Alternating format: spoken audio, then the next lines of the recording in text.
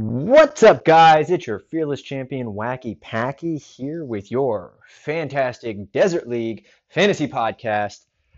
Normally, this is where I would say joined by our lovely co-host, Red Skidmark. Unfortunately, he had to step away for a little bit due to some health reasons, but I promise you he will be back and in action in no time. So, I got to update you guys on a lot of things. Today is finally the day. I've been wanting to do a topic for, well, ever since I saw preseason and started getting angry about it. Uh, I was going to have Dwayne on the podcast with me co-hosting to be able to go over this, but I've been waiting on it too long, and if I have to keep updating this thing, guys, I'm going to lose my damn mind. So we're going to start with that. I'm also going to give you my stardom, situm, and weekly win projections. Who I think is going to win every single game this week. I got to tell you something. I was destroyed last week. Not only was I taken from the top four overall down to the top, I think 13 I'm at now overall in the league. I just got absolutely destroyed. And I just want to first say again, I know I gave you guys the wins and everything, but Red Skidmark did a hell of a job, got really lucky. He rolled the dice on, and he ended up winning. So, congratulations and good luck again this week. Uh, I also had quite a few bad things that happened to me, but we will get into that. A lot of news to get through. So, what I want to talk about is officiating. And if I start sounding a little angry to you guys, I start sounding coming off a little too harsh, I don't care. This is how I feel. This is my opinion, and I'm going to put out facts in there, but if you hear me say something like it's getting swayed or I don't agree with it, it's my opinion. At the end of the day, I stand by what the NFL does as long as decent people aren't getting hurt for stupid things.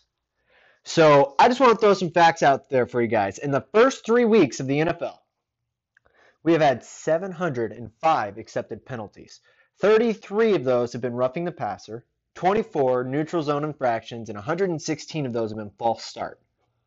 So I was asking myself, okay, if that's the first 3 weeks of the NFL, mind you, I asked myself this back on week 1. If that's the first week of the NFL season. But I asked again, I wonder what the previous years were like. You know, everybody knows there's the controversial roughing the passer rule, in which I'll get to an update on that in just a second. It's actually part of this topic. But I really think that the officiating is calling games now. Now, you can't tell me a referee who's been there for years doesn't have his preference when it comes to certain teams. These refs travel with these teams. They go all over the country. They like the way they get treated by certain teams. They don't like the way they get treated by other teams. They already have a bias going into a game. And that's dangerous when you're in an official position. That's why when you're on a jury, you can't have bias towards anything in that court case. You know what they do? They throw you out because you have to have an unbiased, unprejudiced opinion in order to successfully determine if somebody's guilty or not. Now, this isn't a court case. This is the NFL, and it's not as serious as it may be. But a lot of people take this very seriously, and I get very frustrated watching my team, or watching any team for that matter, who's good. They're out there, they're playing the game, they're doing everything right, and they're getting calls on them for absolutely nothing. So I looked at it. In 2017, by the same week, by week 3, we had 687 accepted penalties. Almost an entire 20 penalties less. There was 16 of those that were roughing the passer, 19 neutral zone infractions, and 102 false starts. Now, I'm only using neutral zone infractions and false starts just to let you guys know, because that one, not gonna lie, it was the first two that popped up on the list after roughing the passer. But also, you got to think, There's a direct tie between defensive penalties and roughing the passer. So I was thinking to myself, if roughing the passer's gone up double from last year, neutral zone infractions must have gone up. You know, pass rushers getting their kicks off. Then I was like, well, let's look further. In 2016, 658 accepted penalties, almost 50 less than this year, and 29 less than last year. 19 of those were roughing the passer, some more, okay.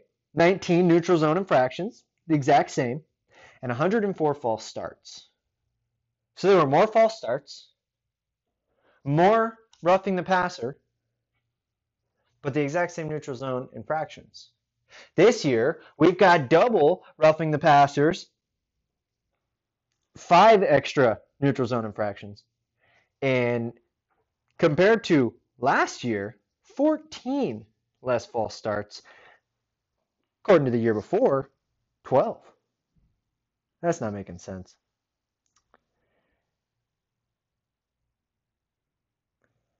Yeah, 12.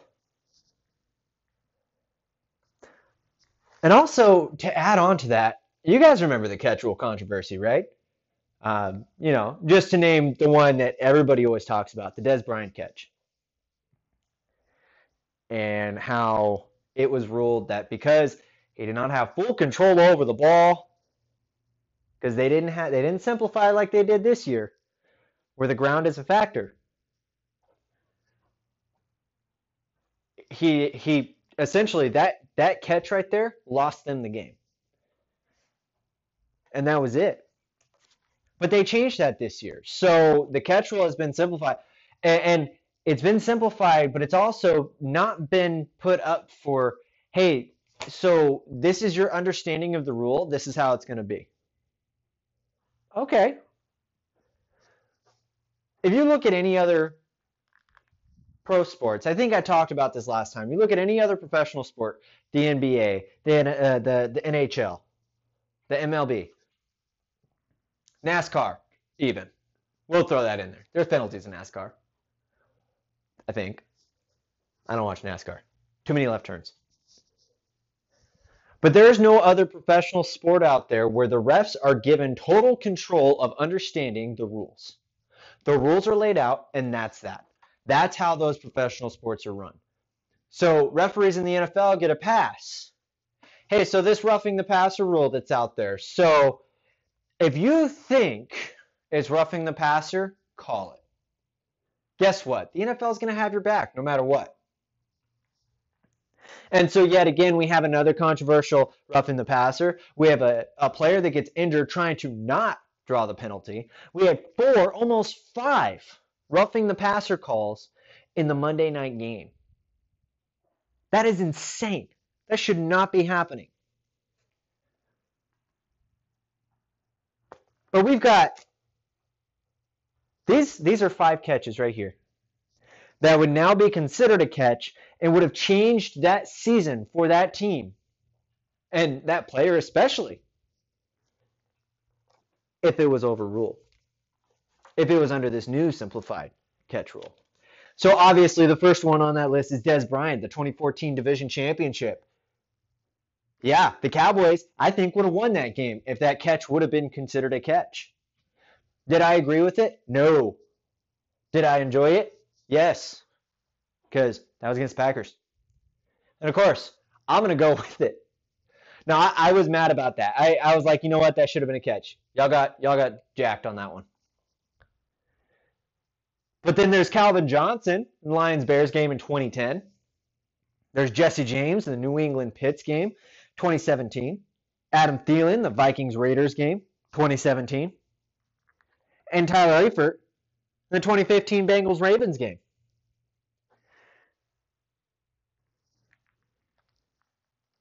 These were all ref decisions, guys. And under the new rule, they would be considered catches. These weren't unanimous decisions, mind you. They weren't the same situations getting called. These were all an interpretation of that particular ref at that particular time in that particular game. And that, in my opinion, is what's plaguing the NFL. You ever wonder why big name teams aren't making big name plays anymore?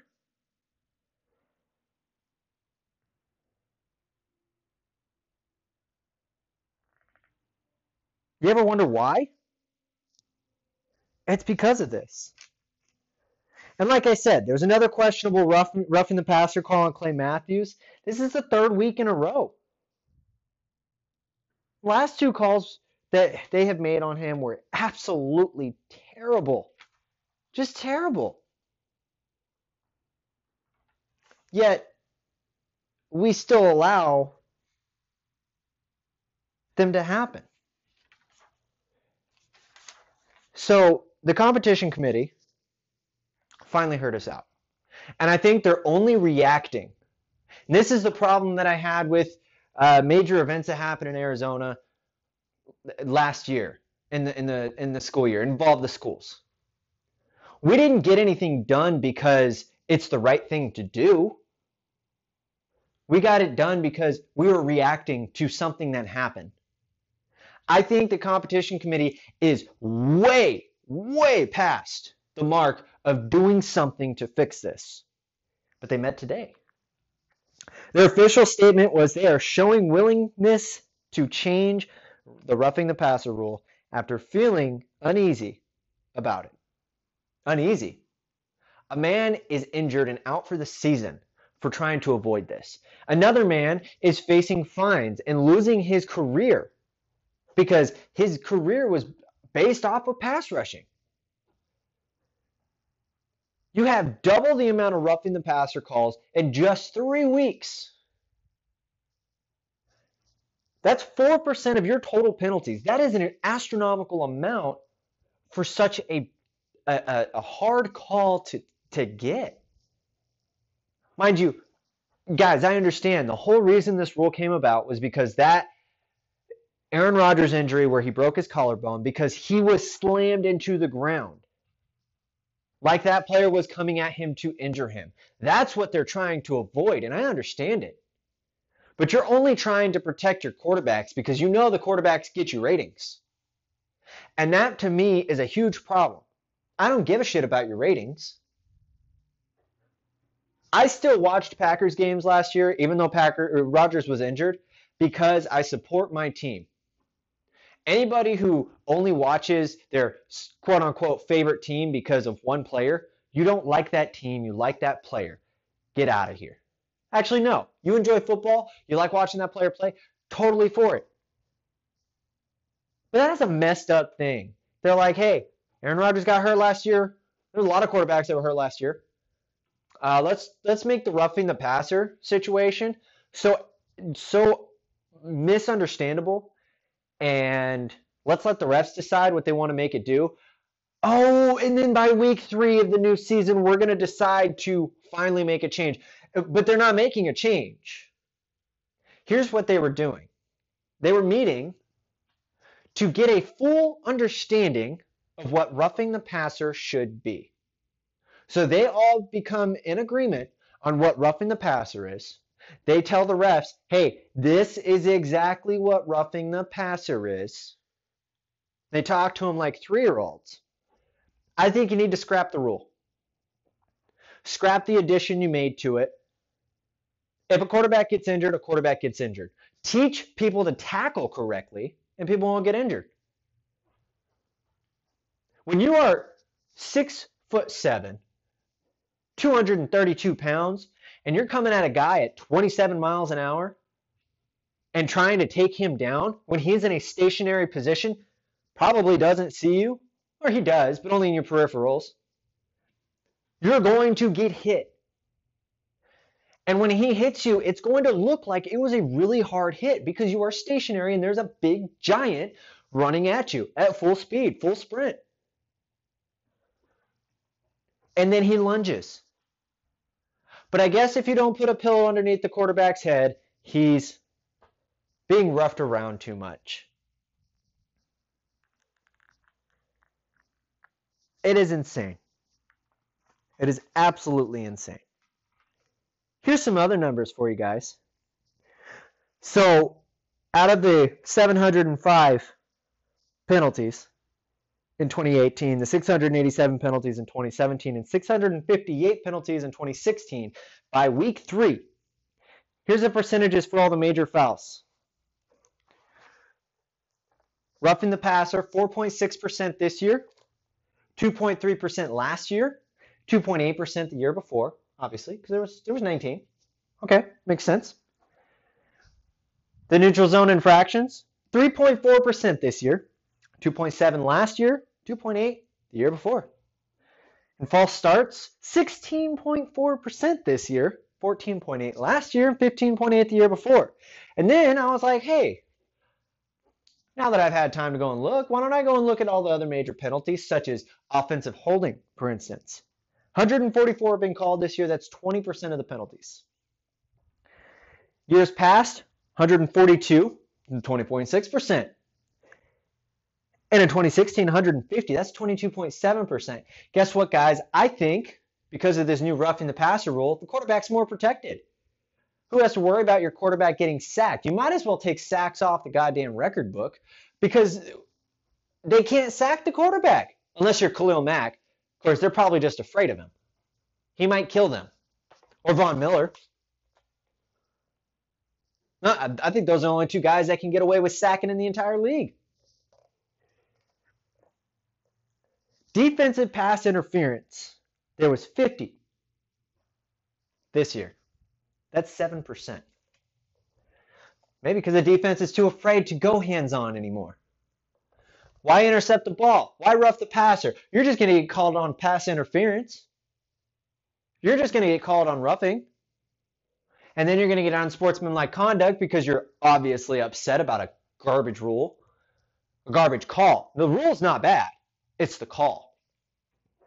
Like I think I talked about in the last podcast, the first pass interference of the Green Bay Washington game this last week. Now, under the rules, a pass interference occurs when contact is made that inhibits, prevents, or prevents or cuts the receiver, the eligible receiver, from going downfield while looking at the ball. If you're not looking at the ball, can't do it. That first pass interference, the eligible receiver, we'll say what it is, from the Redskins, was running behind the eligible player, the defender, down the sideline, had his arms wrapped around him. Not a full embrace. You know, they weren't at Titanic level. They had contact. But the contact wasn't being made by the defender. He didn't even know the ball was out. I think he was more looking for where his receiver was. Uh-oh, I lost my mark. Here we go. He couldn't turn his head because guess what? If he would have turned his head, it would have been a different type of pass interference. Because there, helmet-to-helmet contact. And then guess what? You're out on concussion protocol for a tiny little tap to your helmet, and it's garbage. But I think that call was bad. The pass has to be catchable. In my opinion, guys, this isn't what the rules say. The rules say any contact with a player from Team A and Team B while pursuing a ball, an eligible receiver, that's pass interference. Anything that inhibits, cuts him off from his path, or prevents him from catching said ball. My opinion, it wasn't a catchable pass. How could he catch a pass? That shouldn't be a PI. Now, if they can prove that he was able to catch the pass going forward, absolutely. But that ball was out. It landed out. There was no way in hell he was going to catch that ball. Not a complete pass. He may have caught it, but he would have been out. He'd have been past the sideline. That's my opinion, guys. I think it should be a catchable pass that can cause a pass interference. If it's not catchable, there's no point.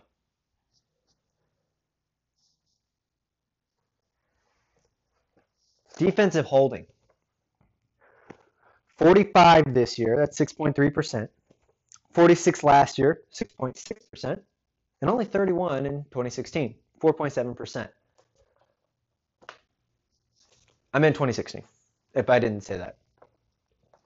I'm not going back to fix it. I don't care. Then I was like, well, I did all those. What's another penalty that gets called that makes absolutely no sense, but may have a tie to this roughing the passer deal? I was thinking unnecessary roughness. Here's why. You have more people sacking your quarterback and doing things that really are intended to injure a quarterback, or that's what it makes it look like.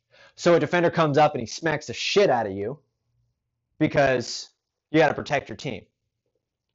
So an unnecessary roughness gets called. This year, 37 have been called. 5.2% of the penalties have been unnecessary roughness. 46 last year, 6.6%. I wonder why. But then all of my evidence and facts got ruined because in 2016 there was only 28, only 4.2%. So they were small. They got astronomical, almost double, and then they went down again.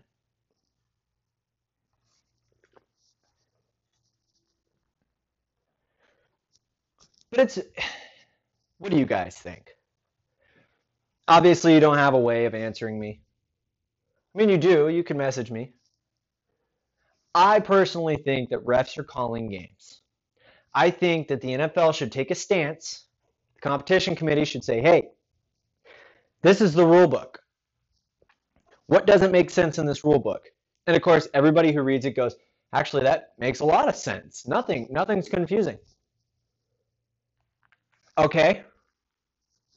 Congratulations, you're a referee. But I don't know. I have a favorite team. Okay. Well, then you're not going to ref that team or its rivals. If you show bias towards any team, you're out.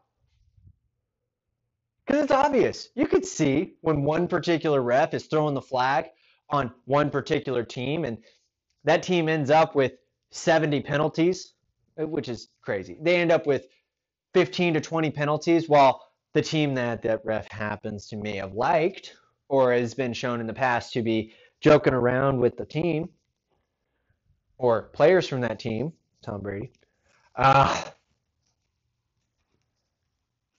and they've only got, 5 penalties? Because they were so blatant and flagrant that they had to call it. That's all I'm saying, guys. I just think that there's something up with the refs.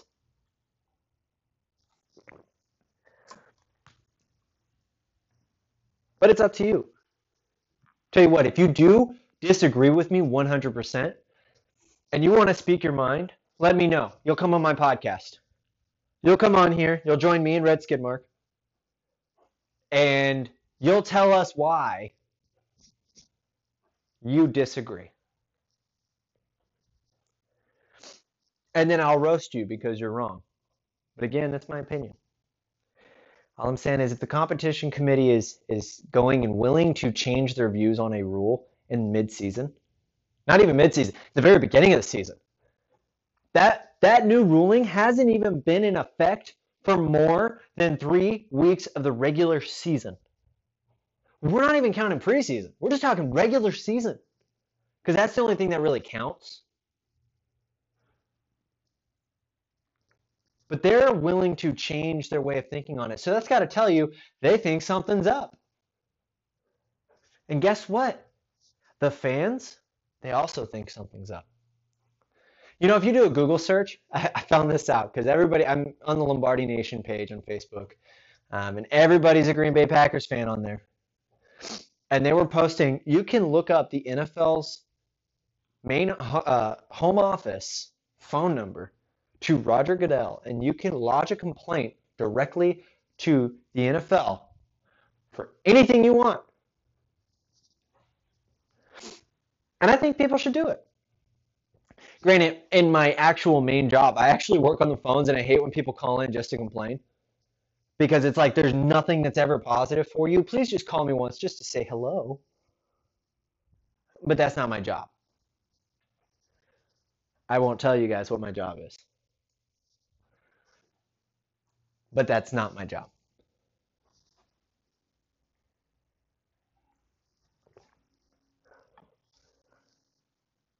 But I think people should do it. So there's another thing that happened Monday night that was absolutely insane. Um, I did not go over it with you guys because it was still developing as it was going. There's a lot of rumors going through. Um, I really feel for the guy.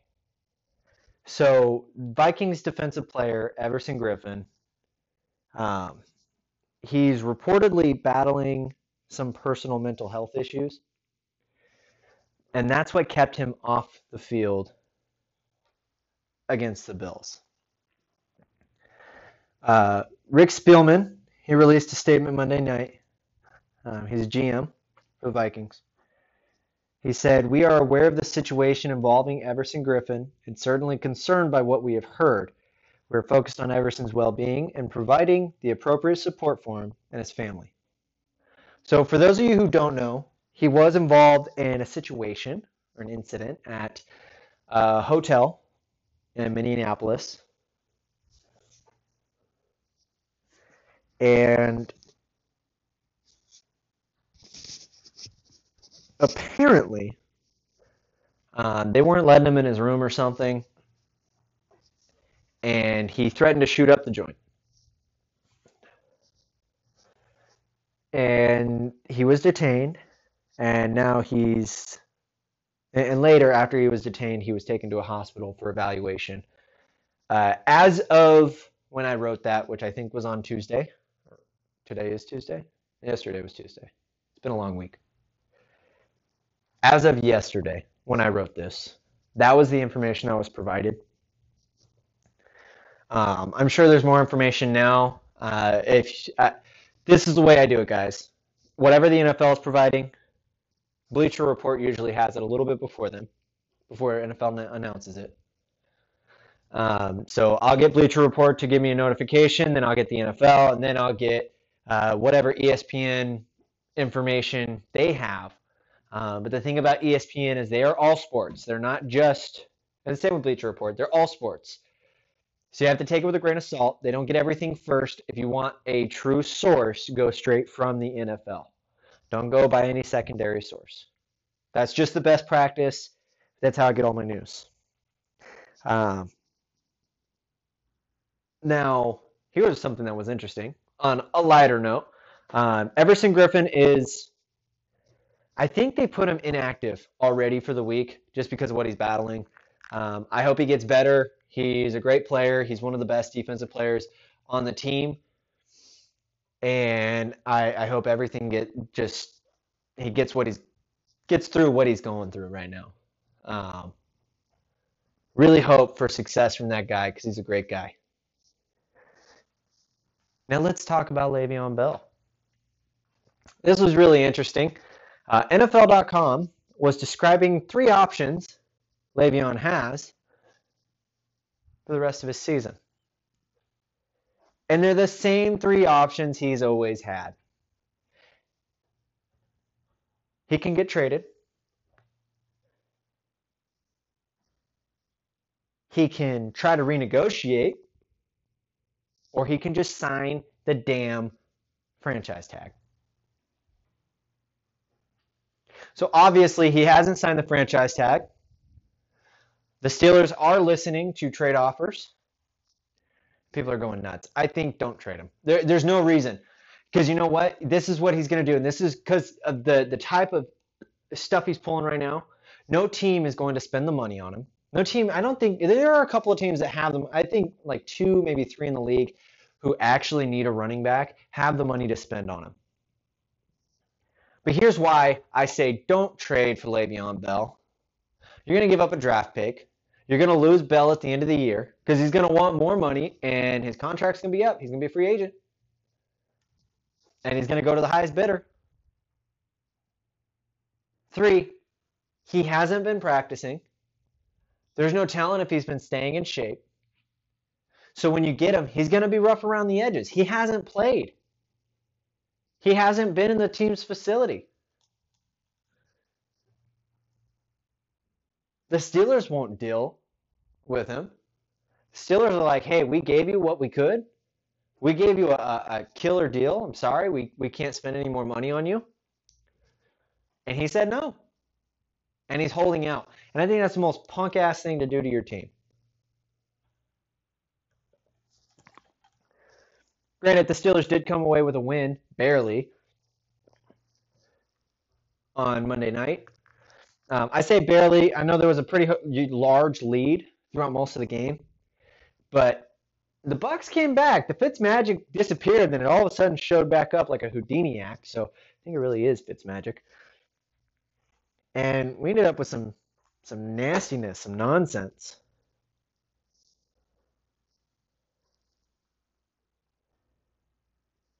But I know that's not what you guys are listening for. That's all the updates I have. I mean, there's not much else. Jimmy G is out for the season. Muhammad Wilkerson is out for the season. No. I think he was the one with the ankle injury. I'm gonna do the injury update this weekend, anyways. I'm just letting you guys know ahead of time. Rex Burkhead placed on the injury reserve. Guess who's getting dropped for mine? Man, I'm telling you guys, it feels like fantasy's out to get me because almost all the players I have are either injured or inactive. Placed on the injury reserve. But what can you do? You can't help when a quarterback gets injured. Maybe if they had to put more weight on his body, his leg wouldn't be messed up. Anyways, without further ado, let's give you guys some updates. So, here's the Week 3 standings. As you guys know, I very humbly defeated. There's going to be a little bit of audio chop in there, guys. I do apologize. I had some technical difficulties.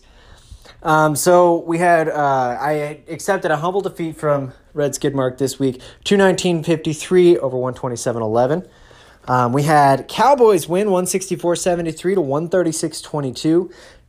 72, sorry. We had Training Wheels 123.86 to 90.74 against Gazorpazorps. Arizona Boys 140.69 over 131.45 to Redbirds. Draco Penguin took the win 137.45 to 112.50 AZ Cardinals. Maya 2 times 145.75 over 122.23 to Da Football Players, taking the L on that one. Finally, a defeated rookie member. Green Bee 110.03 over 82.58 to Dallas Cowgirls. And probably the one game that couldn't call it till the very last second of the Steelers game. And that was Mac Attack 150-14 over 142.94 Salty Sackville. I got to say, Fitzpatrick, he really threw me for a loop. I thought he was going to have a comeback and have a great game. If that one touchdown would have been called a touchdown and not a down dead ball because of a cleat hitting a shoulder pad, he would have had. I think he would have won. I think Jorge would have won that one. So I do this every week, and because I do this every week, just realize that this is if we were to do playoffs today or this week instead of at the end of the season. Who would be in the playoffs and who would still be in contention, or who's about to get pushed out. Even though it's very early in the season, we have many games left, it can go for a while. So without further ado, in the quarterfinals, we would have Red Skidmark and Gazorpazorps, the Football Players and Cowboys, Maya 2 times Arizona Boys, and Training Wheels and the Green Bee. So still in contention, Mac Attack, AZ Cardinals, Wacky Packy, me, Salty Sackville, Meteor Militia, Draco Penguin. Who is really struggling to stay in contention is Dallas Cowgirls and Redbirds. That doesn't mean they're out. it just means that they are not doing too well. So these are the conference standings. These are not the overall standings. I did not include those because those essentially don't matter for this statistic. Sorry for all that noise in the background. I just dropped my fancy notebook. Having a hard time reading today, guys. So, without further ado, in the NFC, we've got number 1 spot Training Wheels. He is 3-0. He's gotten 463 points and given up 357. Cowboys, number 2. He's 2-1, 514.93, giving up 493.50. Number 3 spot Arizona Boys, 2-1, made 461.68, giving up 408.30. Number 4 in the Gazorp, he is 2-1, made 333.15, and gave up 356.56. Number 5 made it 2 times, 2-1, made 380.18, gave up 385.52. Number 6 Meador Militia, he is 1-2, 392.43. Gave up 380.18. Number 7, we got AZ Cardinals, 1-2. Made 432.80, gave up 445.11. And finally, number 8, Redbirds, 0-3. Made 386.73, gave up 442.01. And the AFC, the more competitive, from what it seems like, league. Actually, no, they're about even now. If anything, the NFC became the more competitive one. In the AFC, we got Red Skidmark 3-0, 561.64, gave up 385.91. Number 2, Green Bee 2-1, 347.55, gave up 340.23. Number 3, DeFootball Players took a big hit this week, 2-1, 465.92, gave up 478.68. Number 4, Mac Attack 1-2, 383.42 is what he's got, 439, gave up. Number 5, we got Salty Sackville 1-2, gave up 407.49, got 426.31. Number 6, Draco Penguin, 1-2. Got 411.92, gave up 394.14. Number 7, me, 1-2. 396.49, gave up 489.38. Last week didn't help. And number 8, Dallas Cowgirls, 0-3. 286.22, gave up 441.02. Which is kind of funny because Redbirds is 0-3 and she gave up he gave up 442.01. I don't know who has that team, actually. And then Dallas Cowgirls has given up 441.02. It's like the numbers swapped. These were your top scorers from last week. The top team was Red Skidmark with 219 points. And the lowest team was Dallas Cowgirls, 82.58. I just want to let you guys know, I went 5 out of 7 for guessing the fantasy games. But I went 8 out of 16 for NFL games. Lots of upsets this week. And the quarterback position, we have Matt Ryan, 53 points, owned by Red Skidmark. We have running back Adrian Peterson, 25.90, owned by Red Skidmark. Wide receiver Calvin Ridley, 35 points. He's on the waiver wire. Tight end Vance McDonald, 18 points, owned by Meador Militia. And in the flex position, Jakeem Rant, 29.90, owned by Training Wheels. Kicker Matt Prater, 14 points on the waiver wire. Defensive lineman J.J. Watt, 28.33 points, Meador Militia. Linebacker Darius Leonard, 31.93 points, Draco Penguin. Defensive back Xavier Howard, 16.8 points on the waiver wire. And defensive player Calais Campbell, 20.23 points owned by Green Bee. Pretty simple, right? So we do have a bye week this week. I know Washington is on a bye. And I also know that another team is on bye week. And because I wasn't prepared to say that, and my app took forever to load up, I couldn't tell you. It's the Panthers. Panthers and Redskins are on bye week. So if you have players from Washington or Carolina, go ahead and take them off your lineup for this week. They will not be getting you any points because it's kind of hard to get you points when you're not playing. Is anybody playing Cam Newton? Please play him. I'm just kidding. This is the stardom sit-em for week 4. This one was a little bit harder, but I was able to get through it really quickly. For the Training Wheels Meador Militia game, say go ahead and start Austin Eckler. He's a good matchup. And sit George Kittle. Poor performer. Consistent poor performer. I'll give him that. Meador Militia said start Josh Gordon. He's got great potential. If he's off the injury list this week, go ahead and play him. Keep your eyes posted on the podcast for later this week. in which if you should play him or not. I said sit Taylor Gabriel. He's consistently been a poor performer on your team. Not a good starter. For that game, I think Training Wheels is going to take the win. The Cowboys-Arizona Boys game, we got the Battle of the Boys. I said start Dalvin Cook on Cowboys team. He's got great consistency, and sit Sony Mitchell. He's a constant underperformer. For Arizona Boys, I said start Denzel Perryman. He's got a great matchup this week, and sit Rashad Penny for absolutely no reason except for he had a name and I just chose it. Actually, I had a reason. I just didn't write it down, and I'm too lazy to go look. For that game, I said Cowboys are going to take the win. AZ Cardinals versus Gazorp game, I said start Jay Ajayi due to the matchup, and sit Tyler Kroft. He's got a gross performance, less than 2 points per game. Don't know why you even had him. Gazorp, I said start Kenny Golladay. He's an up-and-comer. I think he's going to do great this week. And sit Pierre Garçon because that team is falling apart, and you don't know what you're going to get with a second-string quarterback on the 49ers. He plays for the 49ers. With Zorps, I said gonna go ahead and take the win regardless if you change or not. Maya 2 times versus Redbirds. Start Ezekiel Elliott. He's got a big chance this week. Big opportunities to make big points. Said sit Austin Seferian-Jenkins. He's an underperformer. He's a no-name. He doesn't deserve to be on your starting lineup. Redbirds said start Royce Freeman. Denver game. Denver's showing some good running. Even though it's not a running league anymore, it's a passing league. Hey, he might make it. Might get you a bunch of points. I did say sit Jamal Agnew. Poor matchup. Draco Penguin. On that one, I said Maya 2 times going to take the win. Draco Penguin versus Green Bay. Said start David Johnson. We've seen a lot of run game for the Cardinals. And sit Alex Okafor due to the matchup and poor performance. Green Bay said start LaShawn McCoy. Packers defense is broken. Though we just signed a new cornerback. That is what I said. I don't think that you're going to have much issues with LaShawn getting through that line. I did say sit Greg Zuerlein. He's got a groin injury. Plus, he sucks anyways. Draco Penguin, I said he's going to take the win on that one. Salty Sackville versus the football players.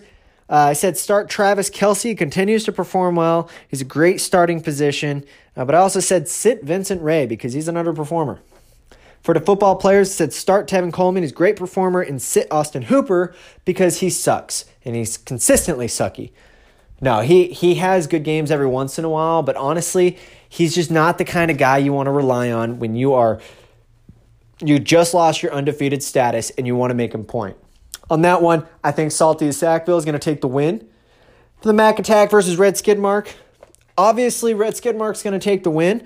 But anyways, I said start Steven Gostkowski. He got a lot of kick chances. I think he's going to get a lot of kick chances this week.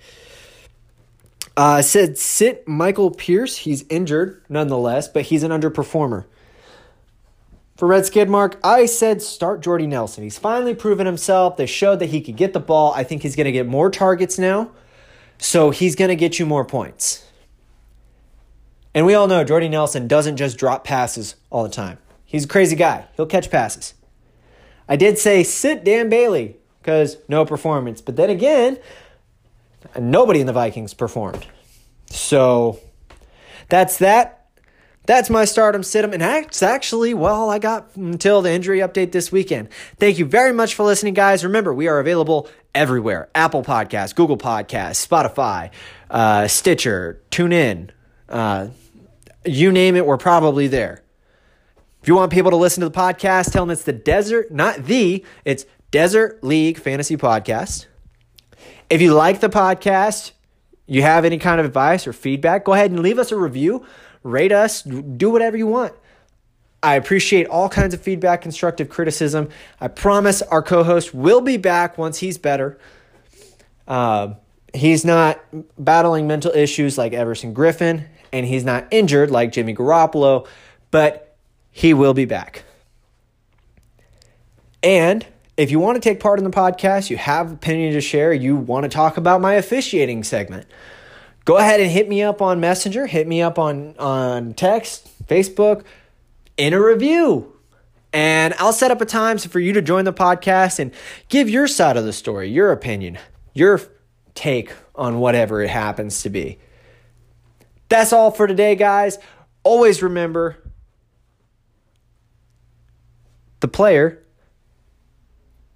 the points don't make the player makes the points. You'd think I'd have that catchphrase down by now, but oh well. Take it easy, guys.